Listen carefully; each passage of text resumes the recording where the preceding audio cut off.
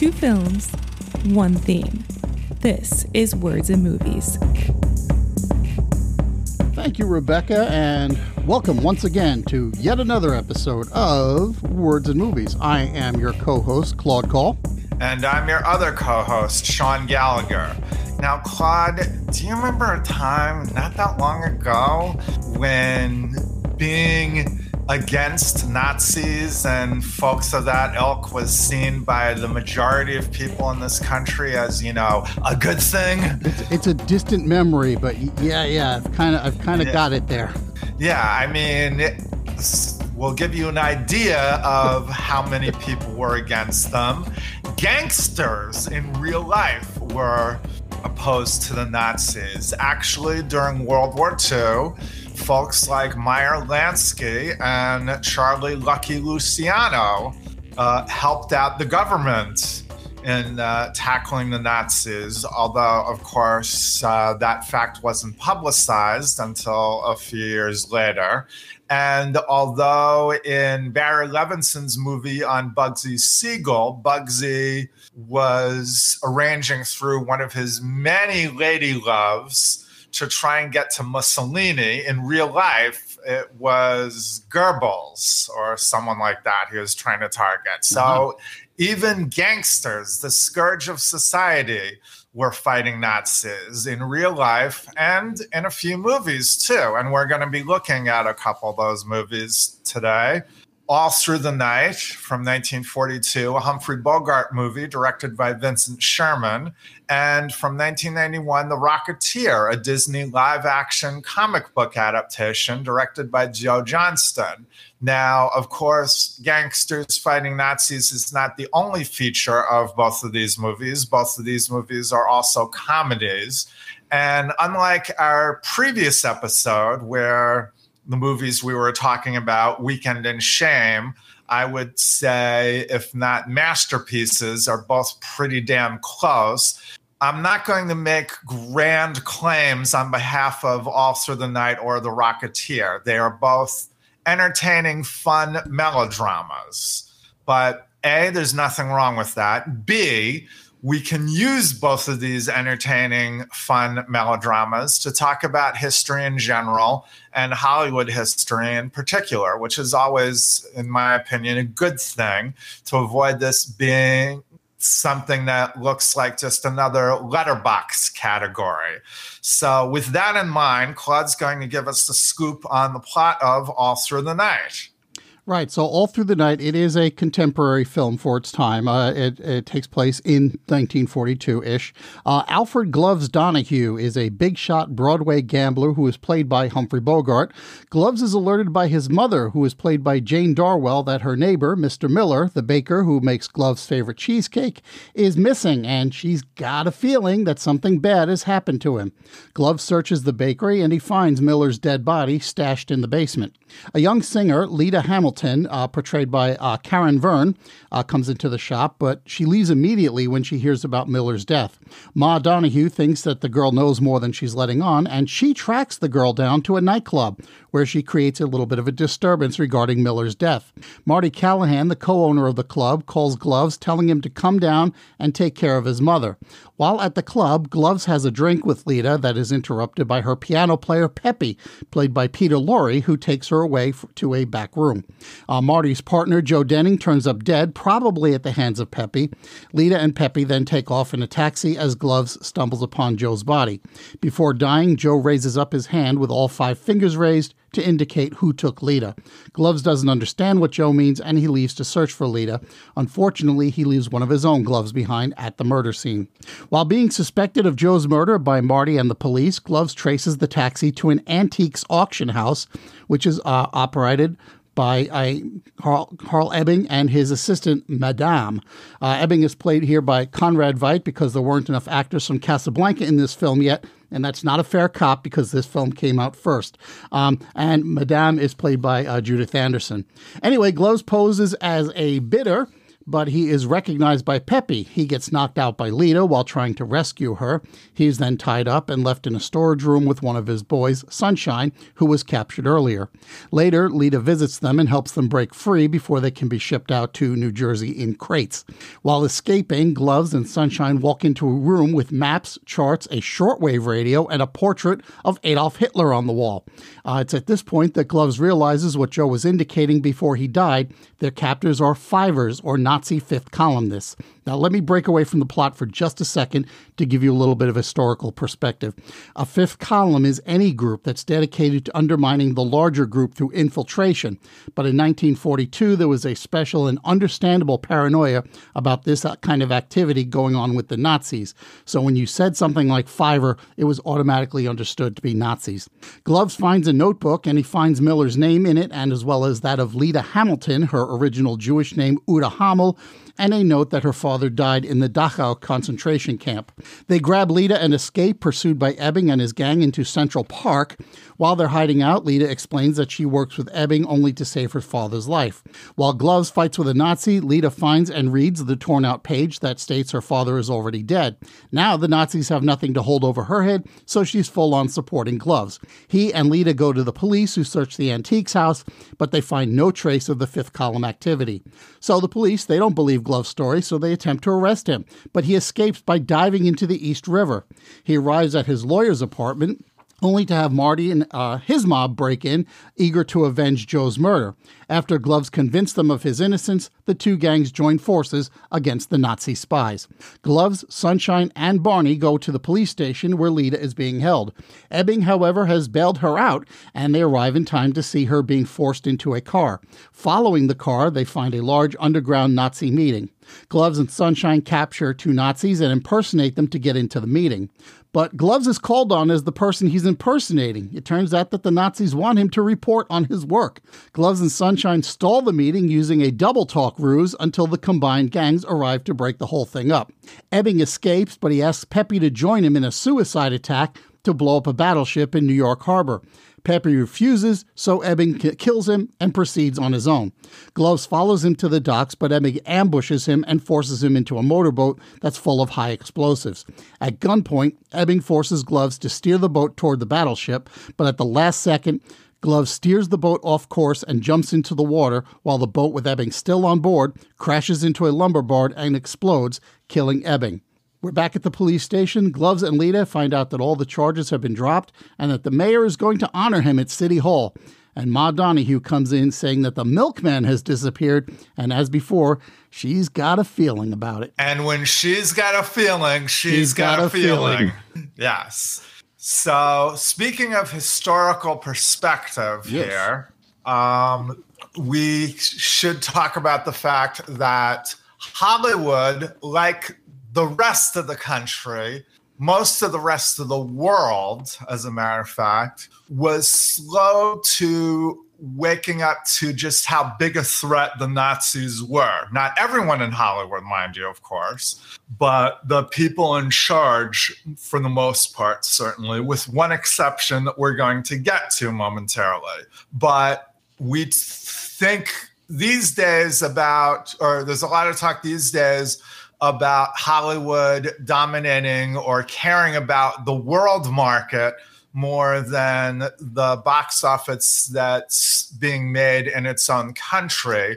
But that was pretty much true back in the 30s as well. The studios, for the most part, were doing business with Germany and other European countries, even when the Nazis seized power in Germany. And that is possibly that is definitely one of the reasons why studios were hesitant, to make movies that were against the Nazi way of life at that time. I mean, that's not the only reason, of course. There's also the fact that there was a genuine fear of anti-Semitism here at home in the U.S. during the 30s. I won't mention the vile epithets hurled toward Jews at the time, but know that there were numerous people in power making them, and some of them were in government and some on local censor boards around the country. And since most of the people who were running the studios were Jewish, they had a genuine reason to fear reprisals against themselves if they decided to make anti-Nazi movie. And then finally, even if they weren't afraid of that, the Hays Code, or the production code people led by Joseph Breen, would not have allowed any of that in the movies. I mean, technically speaking, any movie that was made that was protesting Nazism wasn't violating the tenets of the code, but Breen and company did not want anything controversial being released by the studios. And so most of the studios were happy to comply with all of that, except for that one exception, the studio that released All Through the Night, Warner Brothers. I mean, granted, they pulled their punches to a certain extent as well. Black Legion, a movie Bogart had been in a few years earlier about a Ku Klux Klan type group that Bogart joins up with before he realizes what he's got himself into, was about that group targeting foreigners. But those foreigners were clearly Jewish, and yet the movie doesn't mention that at all. Also, Warner Brothers did a biopic of the French writer Émile Zola called The Life of Émile Zola that talked about, among other things, his coming to the defense of Albert Dreyfus during that whole trial. And yet the word Jew is never mentioned in that movie either. And even in the first movie that openly attacked Nazism, Confessions of a Nazi Spy, which was made in 1938, again, they mention how evil the Nazis were, but they don't mention specifically who they were targeting. Nevertheless, Warner Brothers alone was the studio that refused to do business with Nazi Germany when Hitler came to power. And again, they were the first movie studio to make movies against the Nazis. I'm not going to make any great claims for Confessions of a Nazi Spy as a movie either. It's pretty ham-handed, but nevertheless, at the time, it was pretty courageous. And it's no wonder. And also the Warner Brothers themselves, particularly Harry and Jack, were very open and vocal about their support for anti-Nazi leagues that shot up in Hollywood during that time, which were mostly populated by stars and writers and directors at the time. And so it's no wonder that Groucho Marx, who was not often someone to say anything serious, at one anti-Nazi meeting toasted the studio by saying that they were the only ones in Hollywood with any guts. So that's sort of the background for them releasing this movie. Now, again, not making any great claims for the movie, this story most likely originated as something else. And then when the war broke out, the studio decided to turn it into an anti-Nazi movie. But as I said, it is a lot of fun. Yeah, it absolutely is. And I have to wonder if part of the reason that Warner was among the first to really acknowledge the whole, Nazis are bad scene is just because like so many of the actors in the studio, it was like a cultural kind of thing. So many actors had come over from Europe and were able to basically say, hey, stuff is terrible over there. This is a bad situation. This is what's going on. And you got like, and to jump on Casablanca for just a minute, when you've got like so many of those actors were, originally European and had escaped to get out from under the Nazis, that has to kind of color the attitude. And so you got all these guys. And then also you got Conrad Veidt, who was on loan from, I think it was MGM, appearing in both of these films. So it was the same kind of thing, whereas these are people who understood innately what the situation was over in Europe. And that might not have been the case in other studios because they just didn't have the bodies on hand that really knew what was up. Well, I mean, other studios were definitely employing people from Germany. Billy Wilder was ensconced over at Paramount, for example. And so were a couple other people that I recall.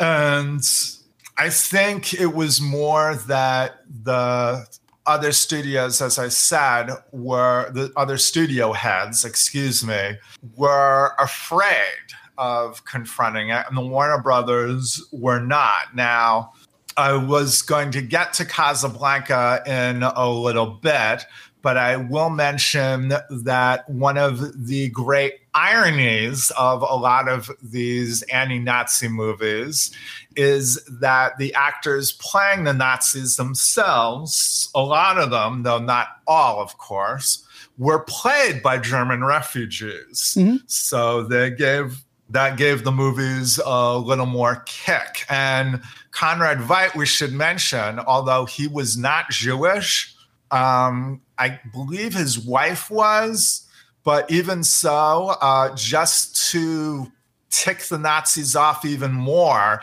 he would identify himself as Jewish because he knew that it would send the Nazis back home into apoplectic fits.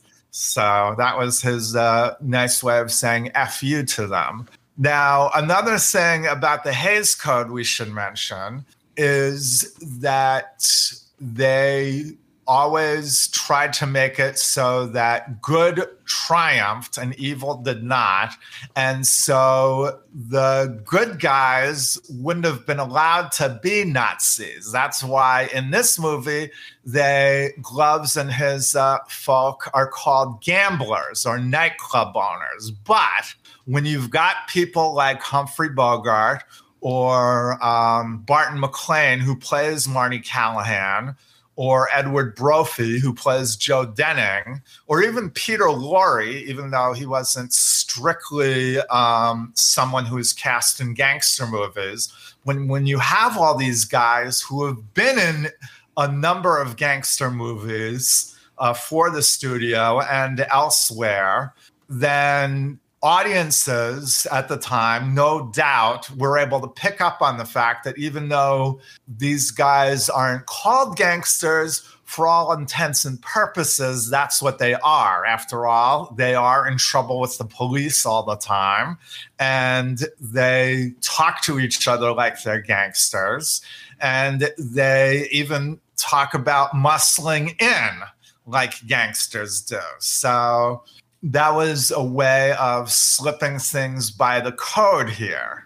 Yeah, I think between that and the fact that this is framed largely as a comedy, also is a kind of a way of getting it under the radar. Because these are some, I don't want to say Runyon-esque, but they kind of are. I mean, yes, they do use contractions when they speak, unlike most Runyon characters, but they do seem to fill certain archetypes, I guess, and including one character, Barney, who is just played almost entirely as a comedy character.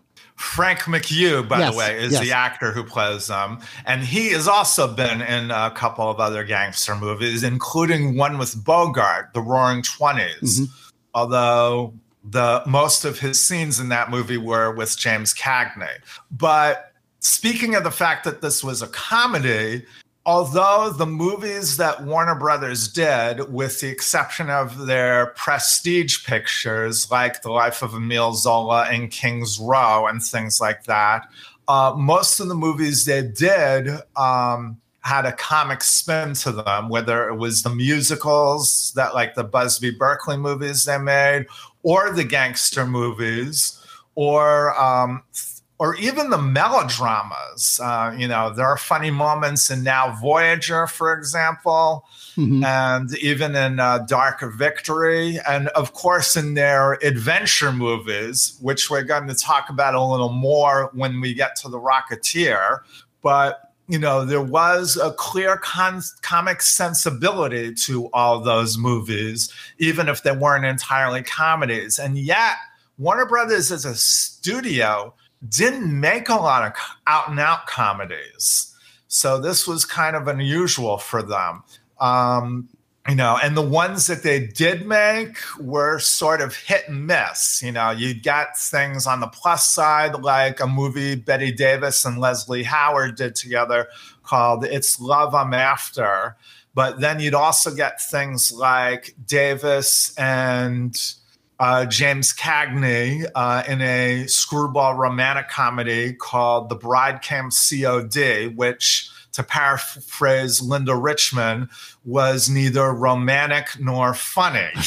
So All Through the Night is kind of an outlier in that respect, although they had done a couple of their gangster comedies before, like A Slight Case of Murder with Edward G. Robinson that also had Edward Brophy in it, and Brother Orchid.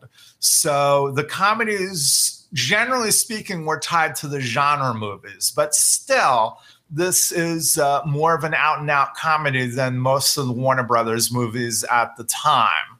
Right, and I think you're right in that that's the stuff that tends to work a little bit better with them, is when they take a specific genre and they just overlay with a little bit of comedy. I think that's why, several of the movies we've already discussed just work so well, is because what you've got is a pretty good story, and then they start inserting the humor here and there.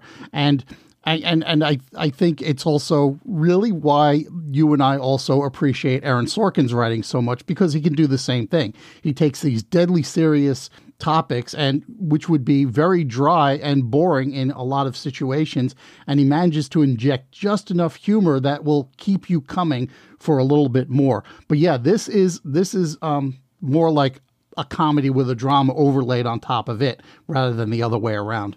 Right. And another thing that is always a treat to talk about when we talk about studio era movies is, of course, the murderer's row of character actors who show up here. We've already mentioned some of them here, including Dame Judith Anderson. Well, she wasn't then, so... Right, Conrad Veidt and Jane Darwell and Frank McHugh and Peter Lorre and William Demarest. And we also get people like Wallace Ford, who plays the lawyer. He gets the colorful Runyon-esque name of Spats Hunter. And then we also get two future comic geniuses who show up in early roles here. One of Gloves' gang is played by none other than Mr. Ralph Cramden himself, Jackie Gleason, and the waiter at the restaurant where Gloves goes to get the Miller's cheesecake served to him is played by none other than Sergeant Bilko himself, Phil Silvers. And then also the guy who plays Miller, he is played by I think a German actor named Ludwig Stossel. And he has he's Austrian-Hungarian, I should say. And he has a small role in Casablanca. He's part of a couple that is going to America and practicing English not very well. And he's probably most famous, though, for playing the father of Lou Gehrig in Pride of the Yankees. But he's also very good here, even though it's a pretty small part. Yeah, I actually recognize Stossel by his voice rather than his face, because I've got that scene from Casablanca just etched in my head. So as soon as I heard his voice, I was like, oh, that's the guy from that couple that's trying to say, trying to figure out what time it is in English. Yes. And speaking of Casablanca, Again, caveat here, we're not making great claims about this particular movie, but you can see that Gloves is sort of a warm-up role for the part that Bogart would play in Casablanca and in a few other movies during the decade, like To Have and Have Not and Key Largo. And, in Casablanca, of course, he says, I stick my neck out for nobody, although there are two radically different reasons why. In Casablanca, of course, he's a former idealist who has become completely cynical, whereas in All Through the Night, he just doesn't care. As far as he's concerned, if it's not on the sports page, it doesn't happen. And then in To Have and Have Not, he stays out of it because he knows what he's up against and he doesn't want to get mixed up in it.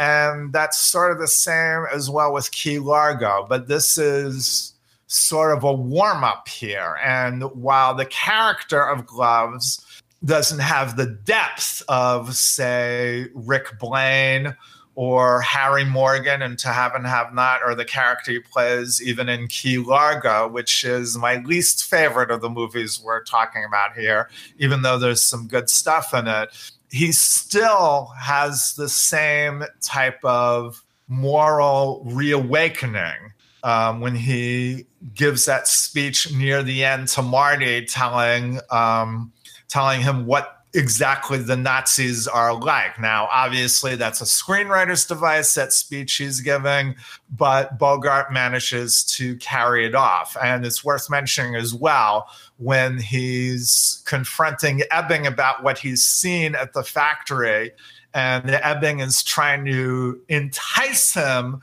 over to his side and saying, we're both so alike, it's clear we should work together. And Glove says, it's clear you're screwy. I've been a registered Democrat ever since I could vote.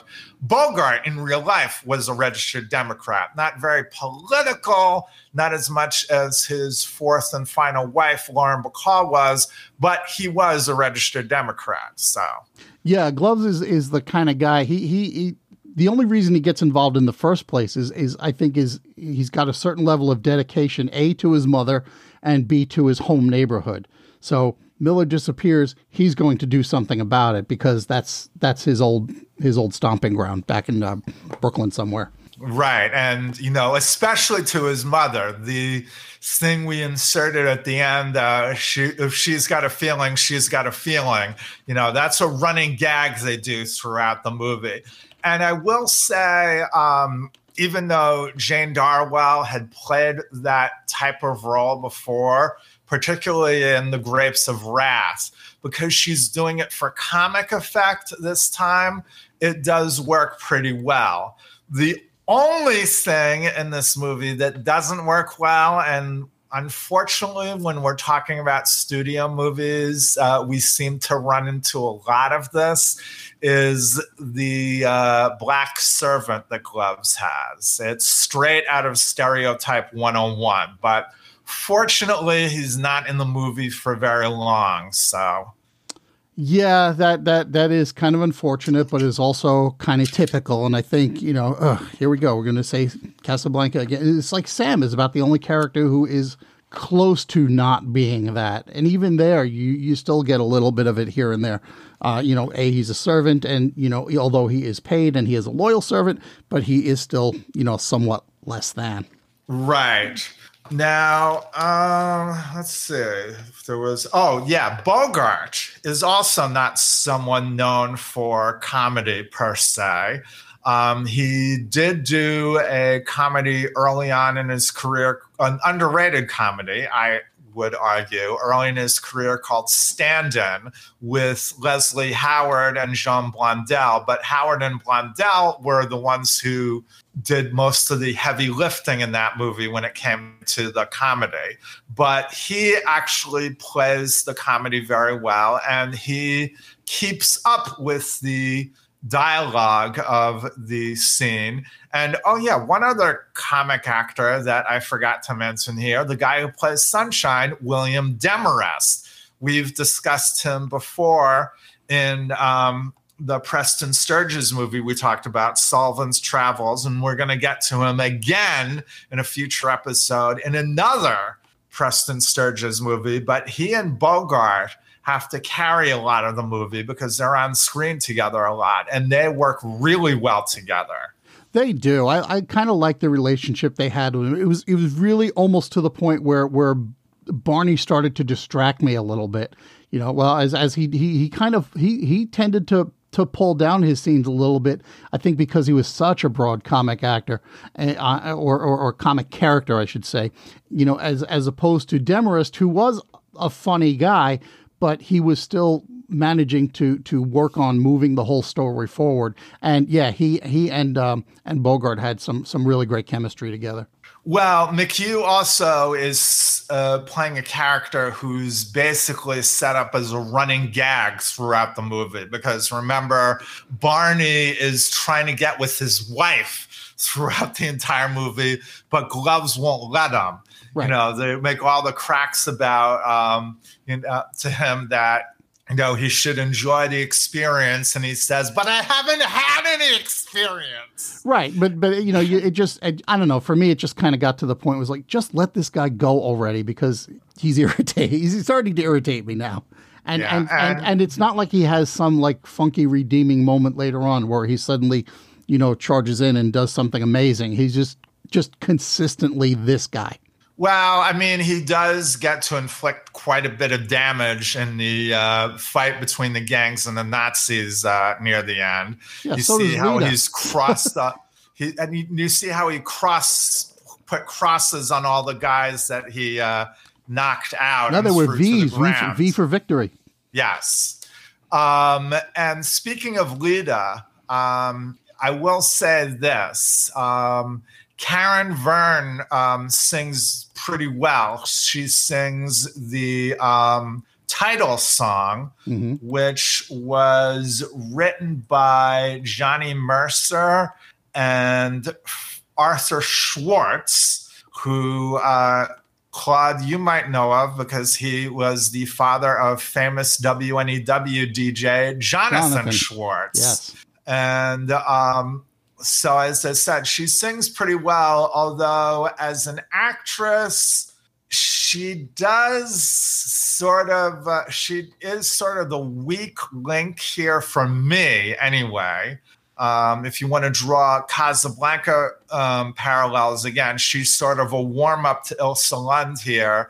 But, of course, Ilsa is a lot more complex. So it may be unfair, but I have to admit I was kind of making the comparison there. I didn't make the comparison to Ilsa, but I found her to be a little bit maybe she was just underwritten. I don't know exactly if this was. I don't know if this was a just a role that she couldn't carry off, or just a role that wasn't especially well written. But yeah, there was something kind of weird there, and it just wasn't quite working. Well, I would, as I'm looking through her IMDb page, it looks like she was not in that many movies to begin with. She had been in an earlier anti-Nazi thriller for the studio called Underground, and she was in The King's Row, and she's in a secret Sherlock Holmes movie, and she was in another World War II themed movie called The Seventh Cross. But then after that, her career kind of died, basically. I mean, she was in The Bad and the Beautiful, but it was in an uncredited role. So she didn't really do much aside from those movies, whereas most of the other actors in this movie had either long careers before this or continued to have long careers after this, except for, of course, sadly, Conrad Veidt, since he passed away not long after making Casablanca. Mm-hmm. But is there anything else you want to mention about this movie before we wrap things up here? Nothing. I'm not going to connect to Rocketeer later, so no. Okay, so we'll take a quick break, and then we'll start off with The Rocketeer. All right, welcome back to the third half of the show. How was your break? It was fine, thank you. Okay. And how was yours? It was very relaxing. Okay, so let's get started with Claude giving us the plot summary for The Rocketeer, which, unlike All Through the Night, is a period piece since it was made in 1991. Yeah, so as we mentioned, we were in New York City, 1942 before, and meanwhile, across the continent in 1938, Los Angeles, two gangsters belonging to a gang run by Eddie Valentine, who is played by Paul Sorvino, have stolen a rocket pack from Howard Hughes. During their escape from the authorities that ends up on an airfield, one gangster is killed, and the getaway driver hides the rocket pack, and stunt pilot Cliff Secord's racing plane is shot down and destroyed in the chase, which effectively pretty much wraps up his career. Cliff, who is played by Billy Campbell, and his airplane mechanic sidekick Peavy, played by Alan Arkin, find the rocket pack hidden inside the cockpit of a different plane. We learn that movie star Neville Sinclair, played by Timothy Dalton and thinly modeled after Errol Flynn, had hired Valentine's gang to steal the rocket pack, and he sends his huge but talented henchman Lothar to question the injured getaway driver, who tells him about his hiding the rocket pack at the airfield. Cliff's girlfriend is aspiring actress Jenny Blake, who is played here by Jennifer Connelly. She has a small part in Sinclair's latest swashbuckling film, but their relationship is starting to fray around the edges a little bit. Sinclair overhears Cliff trying to tell Jenny about the rocket pack, so he invites her to dinner. Afterward, at a local air show, Cliff uses the rocket pack and Peavy's newly designed helmet, which both hides his face and improves Cliff's control over the rocket pack's direction, to rescue his elderly friend Malcolm, who is piloting an aged and finicky biplane in his place. The newsreel press and Valentine's gangsters all see this from the airshow audience, whereupon the mystery man is dubbed the Rocketeer, and he becomes a media sensation. Unfortunately, it also sets both Sinclair and the FBI on Cliff's tail. Sinclair sends Lothar to Cliff and Peavy's home to find the rocket pack. The FBI arrives, but Cliff and Peavy escape, while Lothar steals the rocket pack's detailed schematics that were drawn up by Peavy. Later, at the airfield diner, Cliff and Peavy are trapped by several of Valentine's mobsters. They learn about Jenny's date with Sinclair and the actor's involvement in the hunt for the rocket pack, which leads them to believe that Sinclair might be double-crossing them somehow. The diner patrons overpower the gangsters, but in the melee, a bullet ricochet punctures the rocket pack's fuel tank, which Peavy temporarily patches with Cliff's chewing gum. Cliff proceeds to the South Seas Club, where he tells Jenny that he's the Rocketeer. The Valentine gang arrives, and Jenny is kidnapped by Sinclair in the ensuing fight. At Sinclair's home, Jenny discovers that he is a Nazi secret agent, and she finds Peavy's copy of the rocket plans. She stashes them in her clothes, and she knocks Sinclair out, but she is soon recaptured. Sinclair tells Cliff to bring the rocket pack to the Griffith Observatory in exchange for her life. Just before he's arrested by the FBI and taken to Hughes and Peavy, Cliff hides the rocket pack. Howard Hughes, who is nicely underplayed by Terry O'Quinn, explains that this rocket pack is a prototype, similar to one that Nazi scientists have, until now, been unsuccessful in developing. Hughes then shows them a propaganda cartoon that reveals the scope of the Nazis' plans. It shows an army of rocket-packed soldiers using these personal jets to invade the United States. He also then mentions that the FBI are trying to locate a Nazi spy in Hollywood, at which point Cliff realizes that's Sinclair. When Hughes and the FBI demand the return of the rocket pack, Cliff explained that he needs it to rescue Jenny, and he escapes using a scale model prototype of the Spruce Goose as a zipline/glider, but he inadvertently leaves behind a clue to where he's headed. Cliff flies to the rendezvous where Sinclair demands Cliff hand over the rocket pack, but Cliff divulges to Eddie and his gang that the actor is a Nazi, and the evidence quickly backs Cliff up. Valentine is furious, and his gang turn their weapons on Sinclair and Lothar, but Sinclair was ready for them, and a troop of heavily armed Nazi stormtroopers who are hidden at the observatory suddenly show up. With everyone at an apparent stalemate, the Nazi rigid airship Luxembourg, supposedly in the U.S. on a peace mission, appears overhead to evacuate Sinclair. FBI agents suddenly announce their presence, having also secretly surrounded the area. They and the mobsters join forces to battle the Nazis. In the enormous firefight that takes place, Sinclair and Lothar escape, dragging Jenny with them aboard the airship. Cliff rockets to and then boards the airship, but during the ensuing confrontation, Jenny accidentally sets the bridge on fire with a flare gun. Sinclair holds Jenny hostage, forcing Cliff to give him the rocket pack, but perhaps you remember that patch made of chewing gum. Cliff removes this gum on the sly, allowing fuel to leak near the rocket pack's exhaust. Sinclair puts on the rocket pack and flies off, but the leaked fuel causes the rocket pack and Sinclair to catch on fire, causing Sinclair to plummet to his death on fire as he crashes into the Hollywood land sign. The resulting explosion destroys the land part of the sign and leaving the sign the way we all know it today. And as the airship begins to go up in flames, Lothar is killed when the airship explodes, but Cliff and Jenny are rescued at the last moment by Howard Hughes and Peavy, who are flying an autogyro. Hughes later presents Cliff with a brand new GB Air Racer and a fresh pack of Beeman's gum. As Hughes leaves, Jenny pulls out Peavy's rocket pack blueprints, which she found in Sinclair's home. Peavy decides that with some modifications, he can build an even better one. Okay, so first we have to mention the fact that the movie here is based on a falsehood. Claude mentioned that Neville Sinclair is modeled on Errol Flynn. Errol Flynn was a major star at Warner Brothers in the 30s and 40s until alcohol got the better of him.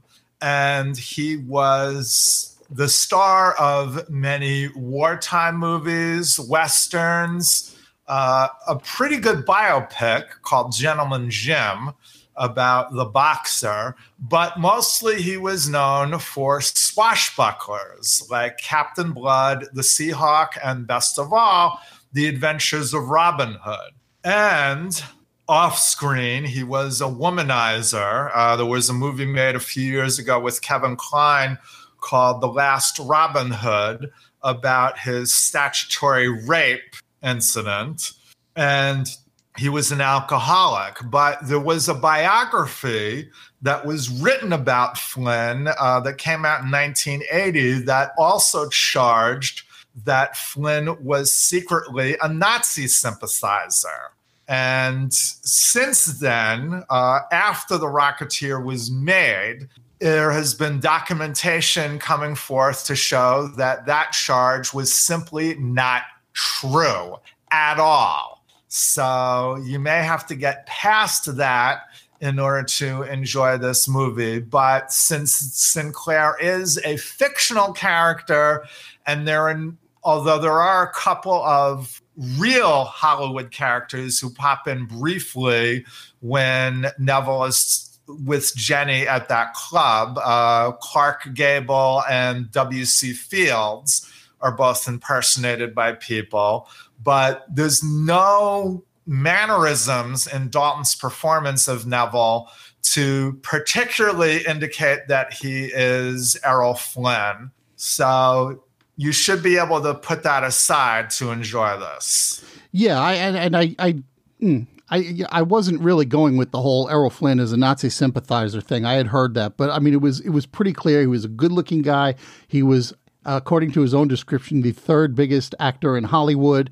You had the little pencil mustache going on, the daring do swashbuckly films that he was in. Clearly we're looking at a Flynn type character.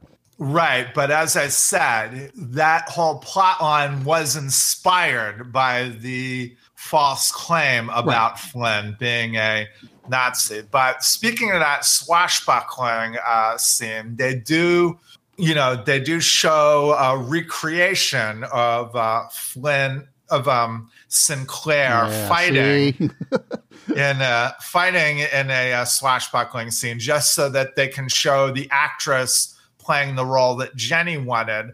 But it's also contains what I think is a quintessential swashbuckler movie type moment when he fights off the bad guy, he jumps on the table, and the woman character says to him something along the lines of, "Oh, if I could only drink of your lips the same way you're drinking of the cup," or something like that. And when she gets it right, Sinclair turns to her, nods, raises his glass in a toast, and then drinks from it. That captures the spirit of those great old swashbuckler movies pretty well, I think. Oh, absolutely. Yeah, it does. Yeah, it's because you've got the sword fight up on the stairs that takes place, and he has to jump off of that to grab onto the chandelier rope and basically swing himself over to the table. And the only thing it didn't have really was when he lets go of the rope. Well, that chandelier is supposed to come crashing down on somebody, and it just barely misses a couple of guys in the background of the shot. But other than that, yeah, it covers it pretty well. Right. And Joe Johnston, of course, would go on to recreate the 30s and 40s in another movie more famous than this one, the first Captain America movie, of course. But while the special effects in this movie are nowhere near as big and as technically proficient as they are in the Captain American movie, they were pretty well done, I think. They are fun. Now, there is one effect we need to talk about because that was brought up by quite a few reviewers at the time, which is, the movie's fun and all, but how does Cliff not set his ass on fire every time he turns the rocket on? Asbestos pants? I'm tempted to use the old Simpsons joke from when Lucy Lawless guest starred on the show. And she said that, listen, if there's any question that, anything in Xena that doesn't make sense, a wizard did it. There you go. Or you could go with the Mystery Science Theater 3000. Just relax. It's a TV show. Right. Yeah. But anyway, and since we're talking about all-time actors with Errol Flynn here, Billy Campbell is an actor who I think never really had the career he deserved, because I think he would have done better in the studio era. He had that type of persona here that he could play the type of roles that, say, Tyrone Power played, although I think he's a better actor than Power. Mm-hmm. He had that light leading man thing. Most of his good work was actually done for television. He was in a short-lived series called Moon Over Miami with Ali Walker. That was a pretty good Thin Man throwback type of thing. And then he was also good in a more dramatic part, but still on the lighthearted side, in the TV show Once and Again, where he and Selah Ward played divorcees who fall in love. It's by the same folks who did 30-something and My So-Called Life. Mm-hmm. Movie-wise, he didn't do a lot. The only other big movie that I remember him in was in Francis Ford Coppola's adaptation of Dracula, where he has to put on the Texas accent, not entirely convincingly. Mm-hmm. But no, I think he does a good job here of playing this stock, solid, leading man type role who nevertheless is able to handle himself in a fight and has a sense of fun about himself. Yeah, and I think it actually, it works in this particular case, having a relative unknown in the role, I think, because he does have a few, better known names around him. And so he becomes a little bit more of an unknown quality just to begin with.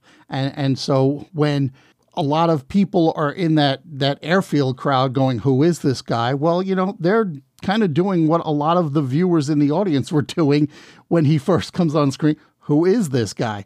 And so I think it adds to the air of mystery for the character, because he is not somebody like where we're going to overlay some sort of thing about him in order to which would color our view of the character. There are lots of, like, how many times are you watching a movie or you're telling somebody about a movie and you say something like, and then Robert De Niro did this, and then Robert De Niro did that, rather than referring to the character Robert De Niro was playing in that film.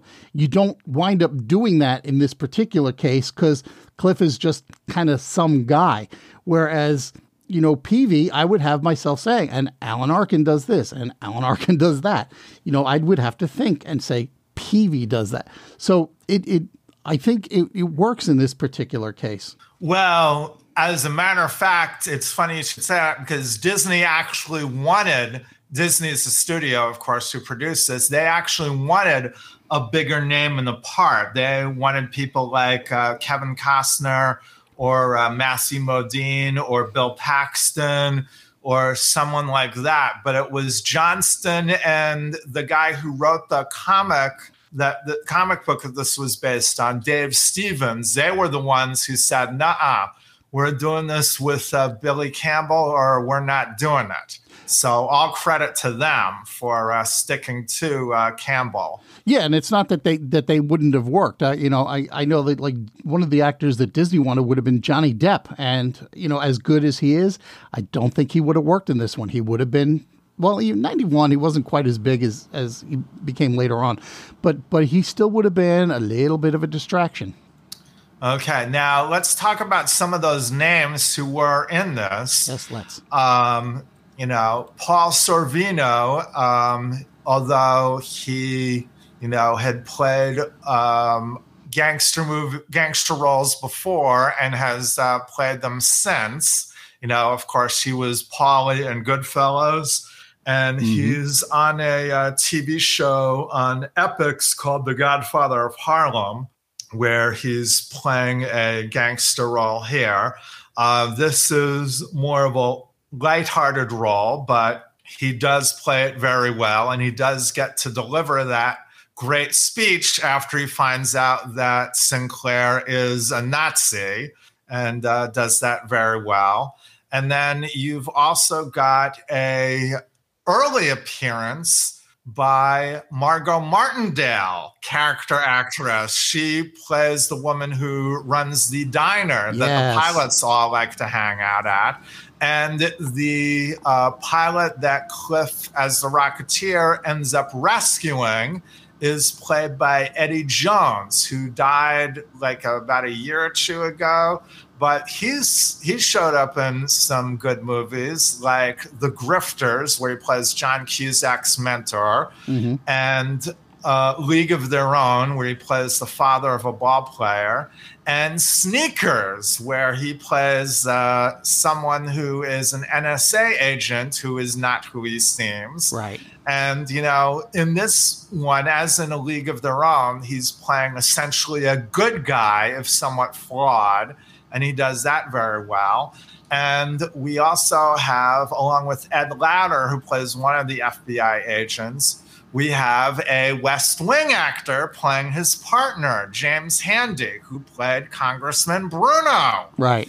On a couple episodes of The West Wing. So they're all good in smaller roles here. Also, and John Polito. Yeah. We should mention John Polito. John Polito and William Sanderson. Yes, William Sanderson's here as well. Now, the actor who plays Lothar, the actor's name is Tiny Ron. If you want to know why he looks sort of like Frankenstein, it's because he was made up to look like an actor named Rondo Hatton, who was a star of a lot of B horror movies of the 1930s and 1940s. He was in a movie called The House of Horrors. There is one semi-A movie that he was, well, not semi, he was in an A movie called In Old Chicago, which got nominated for Best Picture the year it came out. But a lot of his roles and a lot of his movies were B movies or movies where he played the heavy. So that was a tip of the hat to that actor. That's not something I knew until long after I'd seen The Rocketeer. But yeah, that shows that Johnston, or at least the writers, knew their stuff here. Yeah, but at the same time, he was so heavily made. I mean, he was looking like, a Dick Tracy villain almost. And it kind of took me out a little bit, because now I'm wondering if this is some guy who is heavily made up and we're going to have like some sort of Scooby-Doo moment where the makeup's going to come off and he's going to turn out to be somebody else. And as the as the film moves on, you realize that's not necessarily the case. This is just some guy with a lot of latex and prosthetics on his face and made up to look like just some big scary guy. We mentioned the effects earlier, and I guess this is one of the few that really fails for me, because most of them actually look pretty good. I mean, they do a lot of miniature work, which works pretty well. There's some stop motion animation, which works pretty well. Once in a while you might catch a wire or something like that, suspending a character or guiding a vehicle about to crash into another vehicle. But for the most part, from an effect standpoint, it stands up really well. And this actually brings me back to All Through the Night, where there was a little bit near the end of some miniature work that was terrible. And you could just see, like, here's the toy boat in the toy water with the toy Manhattan in the background. And no, that one wasn't working out very well at all. That took me right out. But over here in the Rocketeer, most everything looked pretty good. Yeah, I mean, computer technology was not what it is now back then. Remember, we're talking 30 years ago.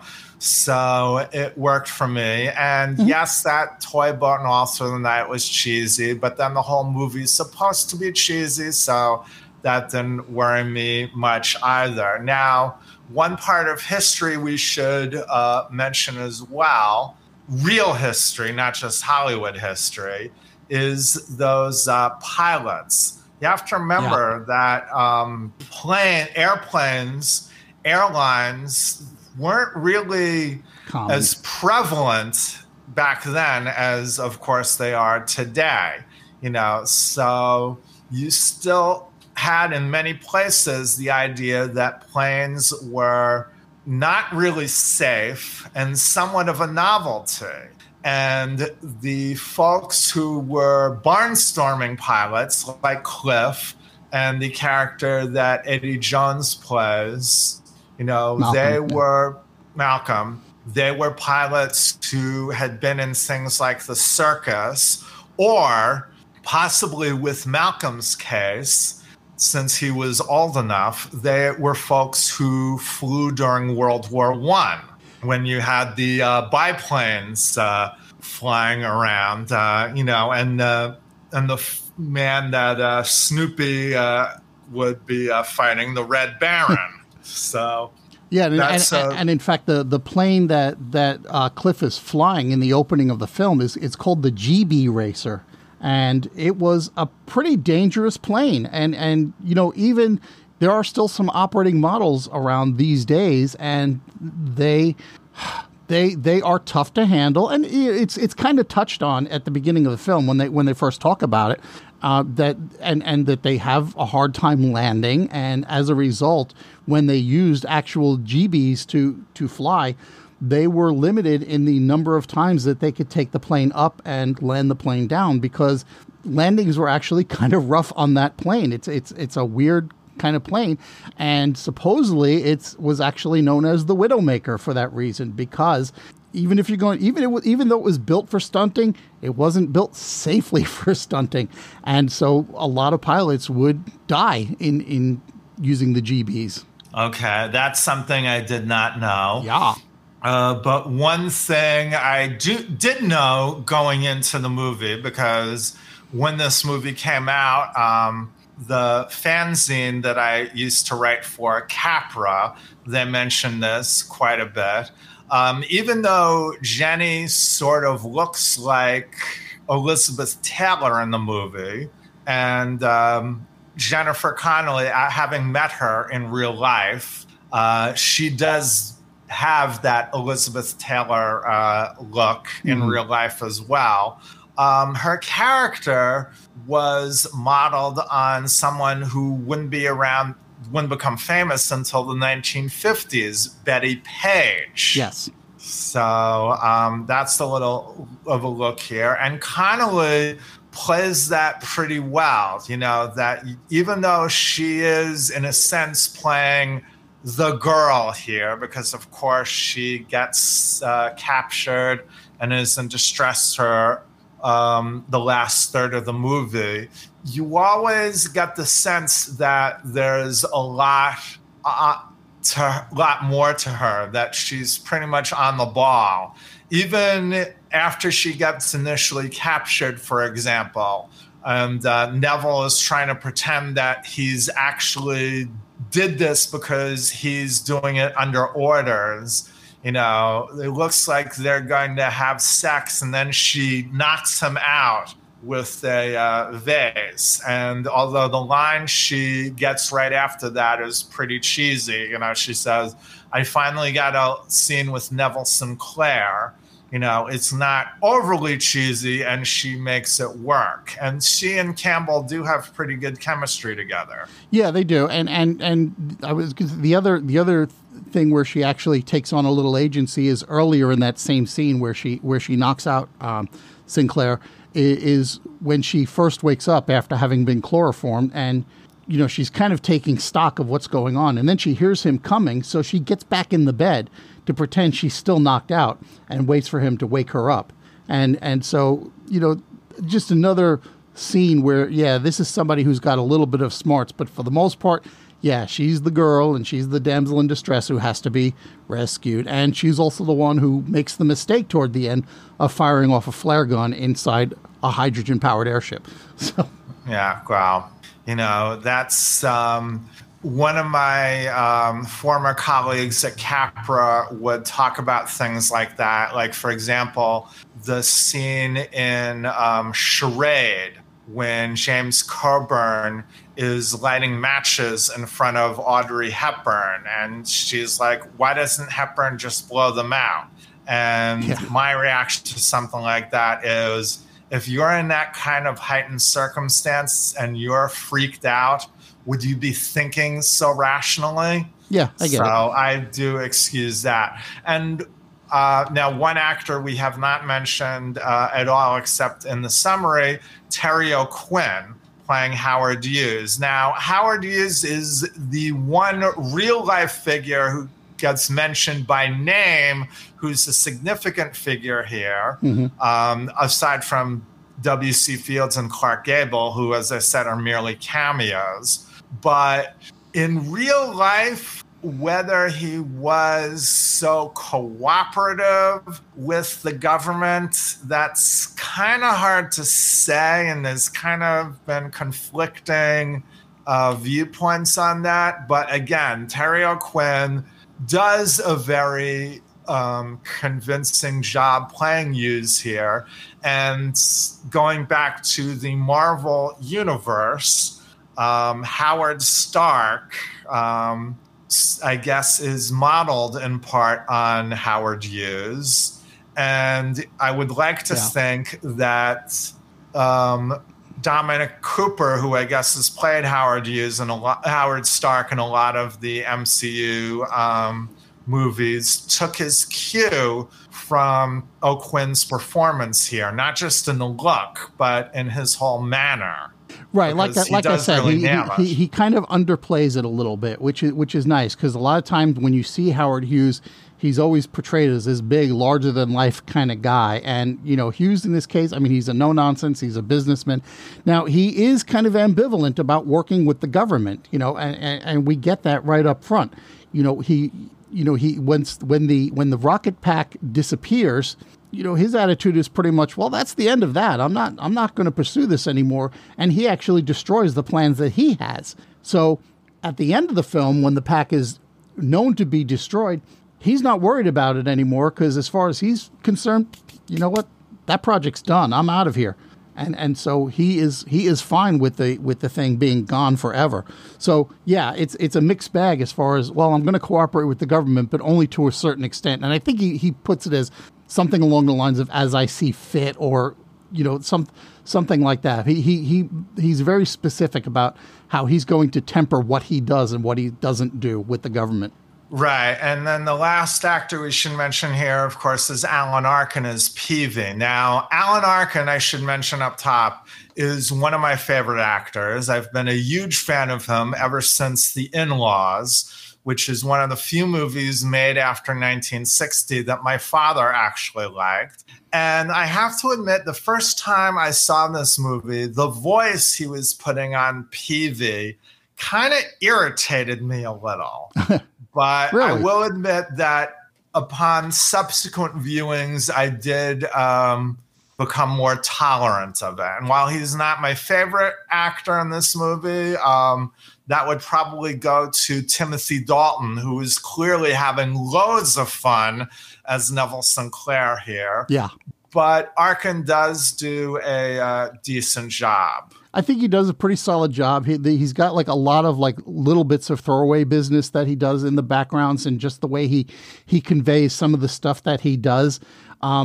It's just a very natural kind of way of behaving, and so I think that's what it is. And I think this was, I'm kind of paraphrasing Spencer Tracy here, is like, I don't act, I behave, and that's kind of what Arkin does in this film. He just does Peavy stuff. He doesn't go in there and be Peavy, if that makes sense. Right. Now, one bit of trivia I do want to mention before we wrap it up. Of course, an important plot point is the gum that Peavy sticks on the back of the actual rocket to plug up the leaking gas hole. The gum, of course, is Beeman's gum.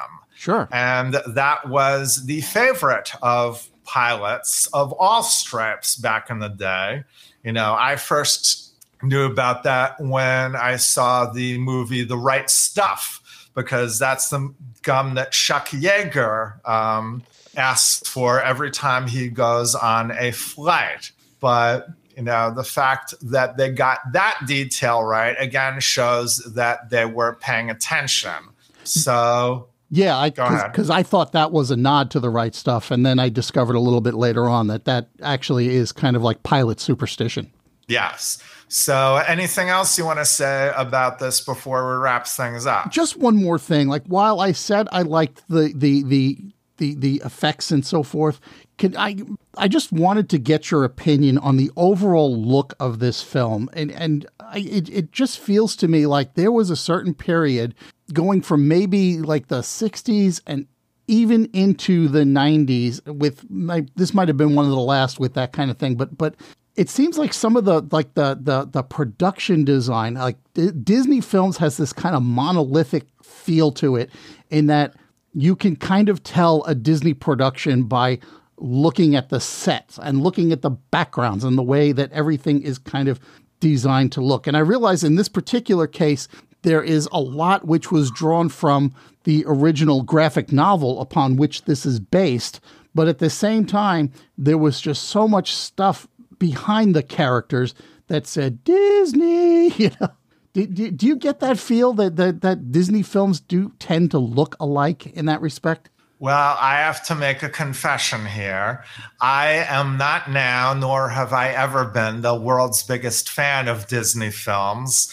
So I have probably not seen as many Disney films as the average bear. Well, I'm a parent too, so, Yeah, so and also I have to admit the production design is not normally the element of a movie that I am paying attention to the most.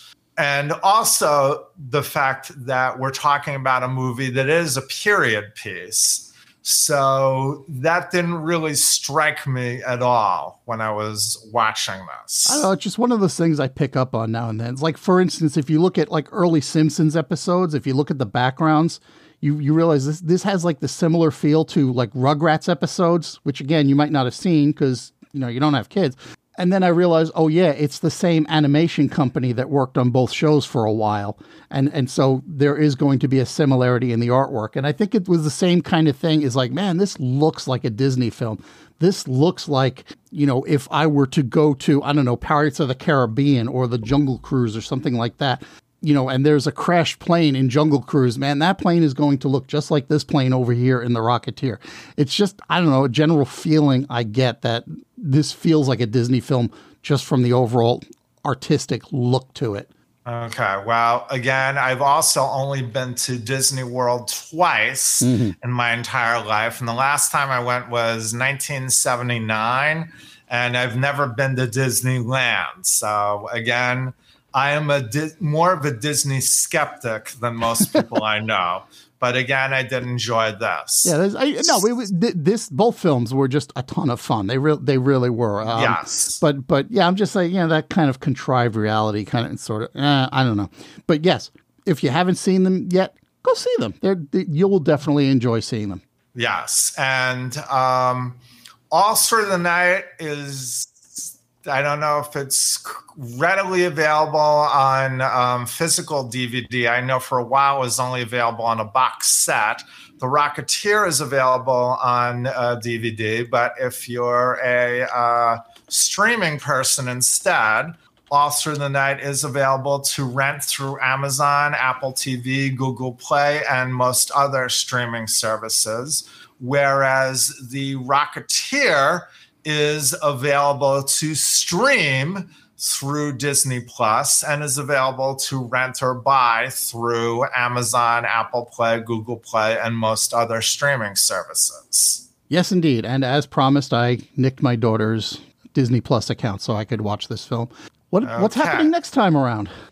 Okay, so in our next episode, since it'll be dropping around Christmas time, we're going to be talking about Christmas movies, specifically Christmas miracle movies. And why do I say Christmas miracle? Because miracle is in the title of both of them. From 1944, The Miracle of Morgan's Creek, written and directed by Preston Sturges. And from 1947, the original version of Miracle on 34th Street, directed and co-written by George Seaton. And you can stream Miracle of Morgan's Creek through Canopy if you're lucky enough that your local library gets it. Otherwise, you can rent it through Amazon, Google Play, YouTube, and other streaming services. Whereas with the Miracle on 34th Street, you'll be able to stream that if you have HBO or HBO Max, and then rent it through most of the usual suspects as far as streaming services go. And you can also buy it through there. Also, both movies are, if you prefer physical media, relatively easy to pick up on DVD. Yeah, and please see Miracle on 34th Street in black and white, because when they colorized it, that was one of the worst examples ever. Oh God, yes. I guess I'll get to complain about that a little bit more next time around. Yes, and if you have a question or comment, you can always email us. Our email address is wordsandmoviespod@gmail.com. And you can find myself, Sean Gallagher, on Facebook and on Instagram. You can find me on the Twitter machine at Claude Call, or you can check out my other podcast, How Good It Is, at howgooditis.com. All right. So thanks for joining us, and we will talk to you all next time. Thanks for listening. Take it away, Rebecca. This is your announcer, Rebecca Blackman, with the closing credits. This show was produced by Sean Gallagher and Claude Call, with editing and post-production by Claude, with some help from Ophonic. Audio clips are used under fair use rules for commentary and educational framing. Everything else is copyrighted by Claude Call and Sean Gallagher. The theme music you're bopping along to right now is by Solar Flare and is used under a Creative Commons license. Podcast hosting is provided by Anchor.fm. If you want to support the show, go to anchor.fm/wordsandmovies and click on the support link. Who knows? Maybe they'll even kick a few bucks my way. Thanks for listening.